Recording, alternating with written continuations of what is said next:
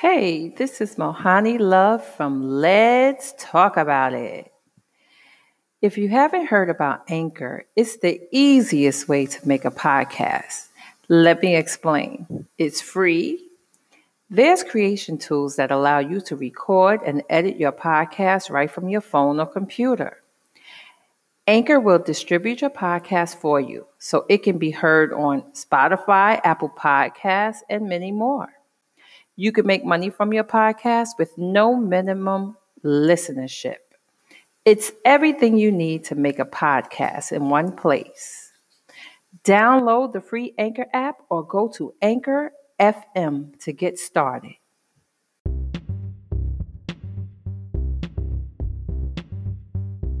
Welcome to Mohani Love's podcast. Let's talk about it. Today, guys, I have a two-time Emmy winner, David Page, who changed the world of food television by creating, developing, and executive producing the groundbreaking show Diners, Drive-Ins, and Dives. Before that, as a network news producer based in London, Frankfurt, and Budapest, he traveled Europe, Africa, and the Middle East doing two things: covering some of the biggest stories in the world and developing a passion for some of the world's most incredible food. So, David, let's talk about it. Yeah, let's talk about it. If I say French cuisine, you know what I'm talking about. Yeah. Or Italian cuisine or Japanese cuisine. Yes. But how about American cuisine? What is it? Yeah, what is it? Well, I spent a couple of years chasing this down for Food Americana, my new book, and I've come to the conclusion that we built a cuisine out of a combination of dishes from other countries and cultures that we adopted over the years, changed often significantly to conform to our preferences, and declared them our own. That includes everything from pizza to bagels to sushi. Yes. Are you okay? So here's the question: when did you develop your love for food? I mean, we all love food, but when did you know that was the direction for you? Well, it happened in two stages. First things first, I was with NBC News as a producer in Chicago, and I got a phone call one day saying, hey, you want to move to Europe? And I had never considered it. It was just one of those things that was not in my head. But I said, of course. So then they told me there's another candidate. We'll let you know. I got the gig. I moved to London. And later, as I was overseas, I would move, as you mentioned, to Frankfurt and then Budapest. And I found myself going from country I knew nothing about to country I knew nothing about. And pretty quickly I realized that one of the ways, in some respects the best way, to learn about another culture is through their food. Nice.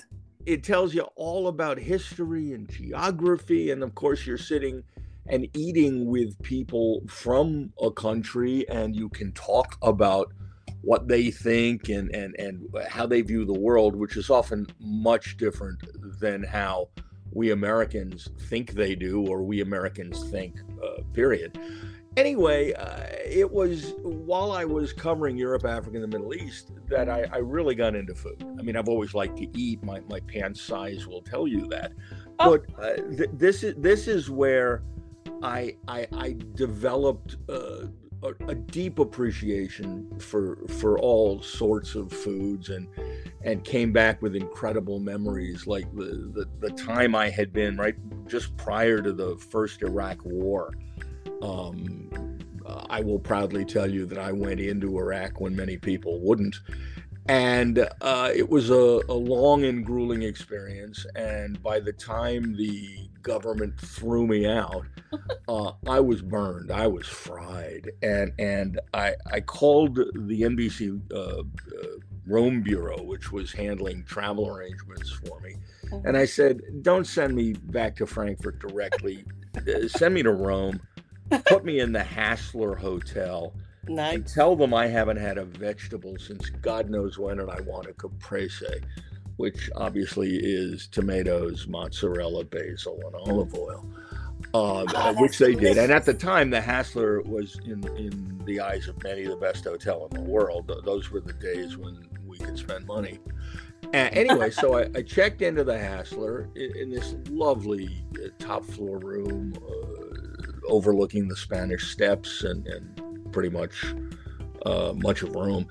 And instantly there's a knock on the door, and a waiter rolls in a table atop which is perhaps the largest silver tray I've ever seen in my life, with a huge dome on top of it.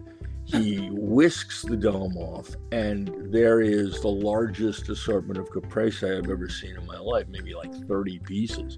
Ooh. And I say to myself, I can never eat this. And of course, I ate every single one with the juice of Italian tomatoes dripping down my face. So yeah, I developed a real appreciation for food. When I got back to the States, obviously I brought that with me. And several years later, when I had opened my own production company and created Diners, Drive-Ins, and Dives, it was something that I was deeply passionate about. That passion continues today. I hope it's reflected in my book. But yeah, it was when I was working internationally that I really got turned on to food. And that was your idea to go to these different places and taste their foods, and I'm pretty good at tasting food. Are you?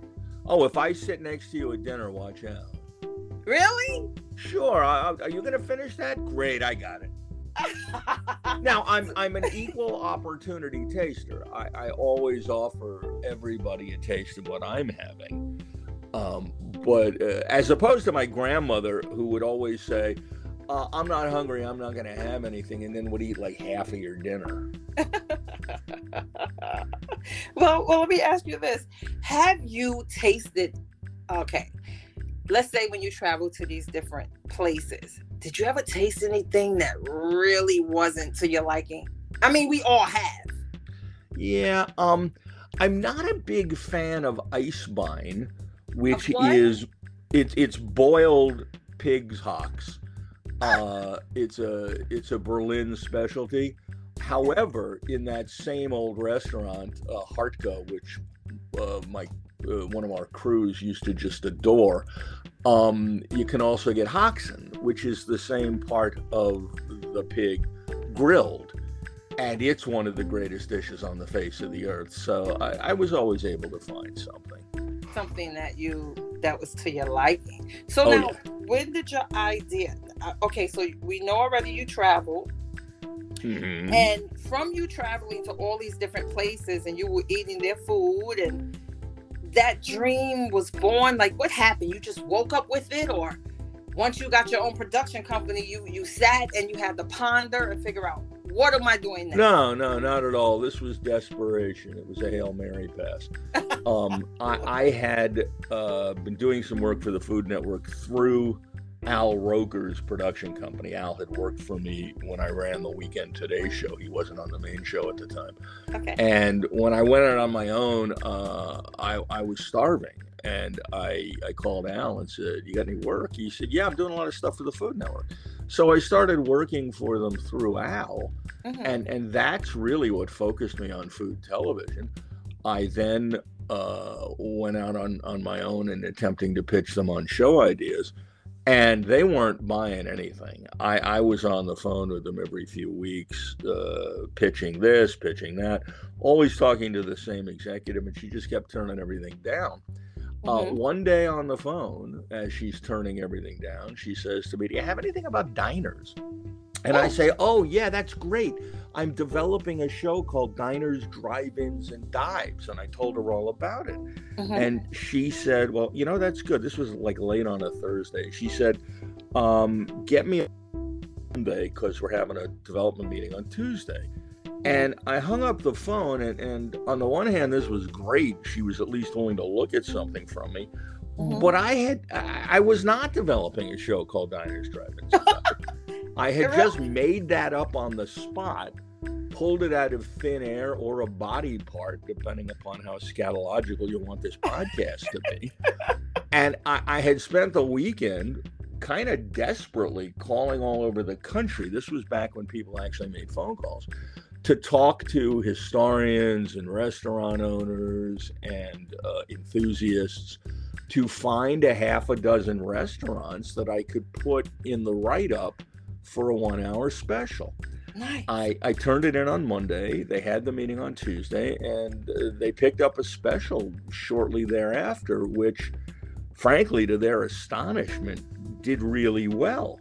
They had picked it up because they wanted to keep Guy Fieri in the public eye. He had just won their Food Network Star Contest, and they figured this was a fine placeholder while they waited for a couple of major production companies to submit proposals for an ongoing primetime series. Turns out that A, my special rated really well, B, they were stunningly disappointed in the show proposals from the big boys, and they commissioned a short first season, which they then extended when it became clear to them that the ratings were excellent. Even though in that first season, they warned me that they didn't think this concept had legs and would probably not last more than a couple of seasons. Well, I did 11 seasons before I left the show, and it's now in season 30-something. Wow, so, it is. Yeah, no one has a crystal ball. No, that show is great. Do you ever see yourself developing another show or more shows like that? I've pretty much moved on to writing. And to be candid, television is a bastion of ageism. No one's going to buy anything from a 66-year-old guy who's only had one hit. Are you kidding me? No, not at all. The decisions these days are made by very young people with no institutional memory. Well, do you think you should have a younger person if you write something about food, of course, and you get young people to I actually have an idea. We'll talk about this off the air. Okay. I must warn you, my mindset has really moved from, television's wonderful. I did it for half a century. In some respects, it's very limiting. You have to write to what the picture says, and you have to use relatively invisible language to push the viewer along seamlessly from one reality moment to another. There is a freedom in writing books that you can actually just sit down and say stuff. It was a dark and stormy night, and Oedipus killed his father. Okay, that's a nice opening line. Yeah, and then you're right, and then you grab the reader. Yeah, it's, I open the book with me trying to learn to make pizza unsuccessfully with my hands burning up in a 1,000-degree wood-fired oven. That works. So your book is it's a mix of food culture, pop culture, nostalgia, incredible personalities, and everything new on the American plate. Share some of those new things a little bit on the American plate. Well, what's happening is that many items or foodways that have been long established in the United States are experiencing an artisanal renaissance. Let's use bagels as an example. I'm a New York Jew. I grew up with what bagels ought to be.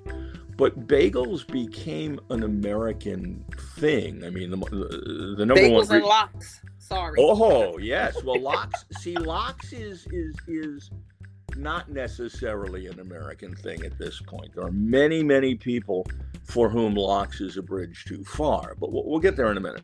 Okay. The thing with bagels is that they became a national item when they were. How do I say this? They were de-ethnicized in their presentation. What happened is a guy named Daniel Thompson invented the automatic bagel making machine, which made it possible to produce this item, which had previously been limited by the fact that it was all done by hand and it wasn't simple. Now you could produce as many bagels as you wanted. And the Lender brothers, who had a bagel bakery in New Haven, Connecticut, and were visionaries, leased the very first Thompson bagel machine, and they mated it with another new technology, freezing foods in bulk. Frozen foods were just coming into vogue back then. I'm old enough to remember the vaunted Salisbury steak TV dinner. Anyway, the bagels they were making, for two reasons, were nothing like the bagels of my youth, in that the production process required a thinner dough, hence a softer bagel without that crunch.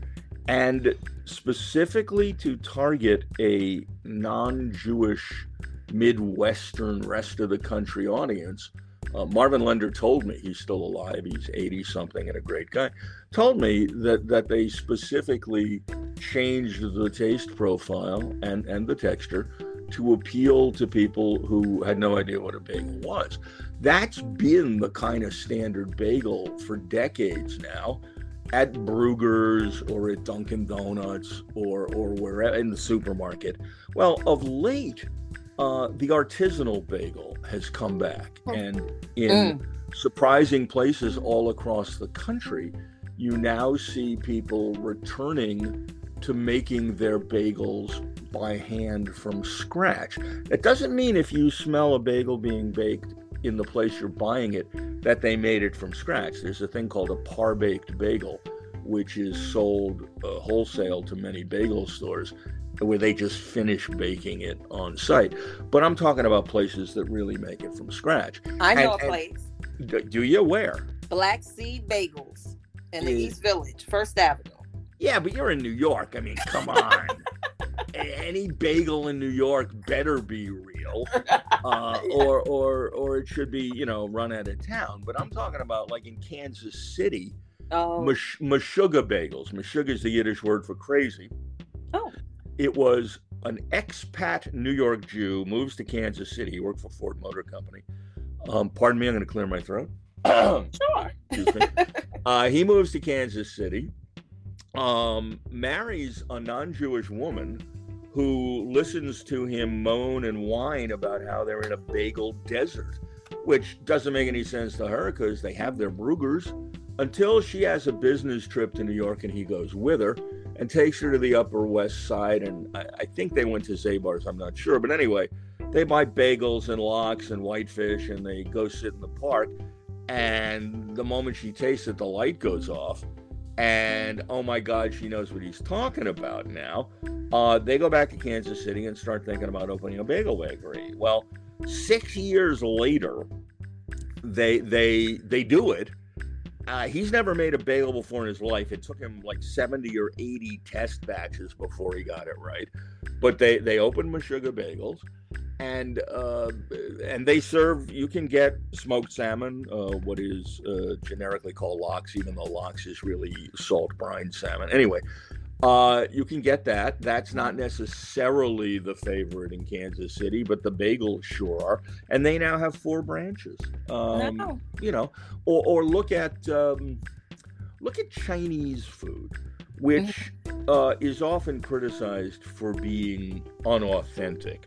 Well, no, it's not. It's authentic Chinese American food, a cuisine of its own that is different from Chinese, which in and of itself is multiple regional cuisines. But anyway, these days, there's a whole new generation of chefs embracing what's being called Chinese 2.0, which is, among other things, an attempt to get Chinese food the respect it deserves as not just cheap stuff in white cardboard containers. And they're doing, you're in New York, you could go to the Mala Project. It's a phenomenal Chinese 2.0 restaurant. I'm familiar. Yeah, there's a bunch of them. What you got is young chefs who are either interpreting traditional Chinese flavors their way or actually making foods as served in China that have never been on any kind of Chinese American menu. So there's a lot. In fact, in San Francisco, my wife were treated to, because I wasn't going to pay $1,000 for dinner, but we were invited. We were treated to a tasting menu meal at 8 Tables, which is Chef George Chinese 2.0 restaurant, in which he channels the flavors and textures and memories of his youth and time, creating entirely new dishes that have never been seen in China before, but that are just extraordinary. Wow. Yeah. Really? That was a great trip, because on that same trip, I got to meet Cecilia Chang, who has since passed away. She was 100 at the time, and she was really the most influential voice in the development of Chinese cuisine beyond the basics in the United States. And she graciously chatted with me in her apartment. The woman was incredible. She's 100 years old. She's wearing what looked to me like, I'm no good with brand names, but it might as well have been Chanel. Slacks and a sweater and pearls. And she was getting ready to go out for lunch. And while I went into the other room, came back with one of those big manila envelopes and pulled out from it one of the original menus in development from the Mandarin Chinese restaurant that she opened in 1960, that in many respects changed Chinese food forever. And it had scratch outs in ballpoint pen and additions written in. It was pretty amazing. Wow. I also in San Francisco got to go to pizza school, so that was cool. So you can cook, you can make a pizza? No, as read the first chapter, I point out quite early that I was clearly not the smart kid in that class. But okay, so you were able, I see you have the legend chef Alice Waters and the pizza pioneer Chris Bianco? Yeah, Chris Bianco is perhaps the leader in the artisanal pizza movement in the United States. His restaurant is in, of all places, Phoenix, Arizona. But he's from New York. He grew up in the Bronx. And he makes only, I think, 6 different pies and uses the most incredibly high quality ingredients, local produce, that sort of thing. And he's kind of been the Pied Piper, along with Tony Gemignani, whose pizza school I went to out of San Francisco, in kind of convincing by doing pizzeria owners all across the country to get serious about making the best pizza they can. Wow. I love pizza. I think everyone loves pizza. Oh yeah, well, but remember, pizza's all American. It's yes, not. it is. This is not the pizza that the immigrants brought with them from Naples for a couple of reasons. When they got here, first of all, pizza in Naples had been the food of the poorest of the poor. It's wow. You make some dough and you put some tomato on it. That's all it was. With a little bit of cheese. Well, no. If you were poor, you didn't have cheese. No, you put some tomato on some dough and that was your pizza. And if you were lucky, if you had a couple of extra bucks, you might put an anchovy on top or a piece of lard. Oh, that was it. Okay, so 2 things happen. They arrive in America and they find that ovens here, baker's ovens, were not wood-fired as they were back in Naples, but were coal-fired and a different size. And number 2, the wheat here was of a different protein content than the wheat in Naples. So already the texture of the pizza has changed because there's no choice. Number 2, being poor in New York City was different than being poor in Naples, if there's any way to compare the two. Mm-hmm. In Naples, you couldn't afford anything. In America, they found that even poor people could afford things like meat. You know, not a lot of it, not the greatest cut ever, but which is why so-called Sunday sauces, tomato-based sauces, that include pork or veal were invented. Those didn't exist back in Italy, but the term abbondanza, abundance, was a shock for these immigrants. Hence, stuff got put on top of pizza, like cheese and sausage, and as pizza spread from the East Coast to the rest of the country, people put their own spin on it wherever they were, using ingredients that were common in those areas. For example, St. Louis pizza uses a cheese called Provel, which is a combination of processed cheeses, Swiss, and liquid smoke. What? Why? Well, because Provel cheese was popular in St. Louis. Does it taste good? It's fine. I mean, I wouldn't invite you over and bring out the Provel and the crackers, but it's fine. Oh, There's a pizza made in Pennsylvania called Old Forge Pizza that was invented in the town of Old Forge back when it was a mining town, and a bar owner started making a pie to feed miners at the end of the day. It's rectangular, it's in a pan, and it's topped with processed cheese with the sauce on top of that cheese. I was never able to pin this down, but one historian told me that the rumor has always been that it started out using American cheese from the government cheese program, but that I was unable to prove that. Nonetheless, this little town has so many pizzerias selling its particular, unique, and wonderful kind of pizza that at the edge of town, they've got a sign that says pizza capital of the world. I mean, well, look, let me keep it real with you. Take me with you. I'll tell you whether it's government cheese on that pizza. Okay, well, there you go. There's one pizza that we make in the United States, mostly incorrectly, that the intent is to replicate pizza as made in Naples, and that's pizza Napolitano. But with mozzarella and basil. The problem with that, the difficulty with making that pizza correctly, is that in Naples it's not crisp. It's actually kind of soupy in the middle. Wow. And I don't think most Americans would like that. Now, Tony Gemignani told me it's a highly fragile pizza. If he serves a pizza Napolitano, which he makes the right way, and the customer is talking to the friend at the table and a minute goes by or 2 minutes and they don't start the pizza, he takes it away and makes him another, because in that period of time, a true pizza Napolitano starts to degrade. Wow. Well, we're starting to wind down the interview. I have a question for you. Okay. When I read, because I'm purchasing your book, and when I start to read your book, what information will it give me?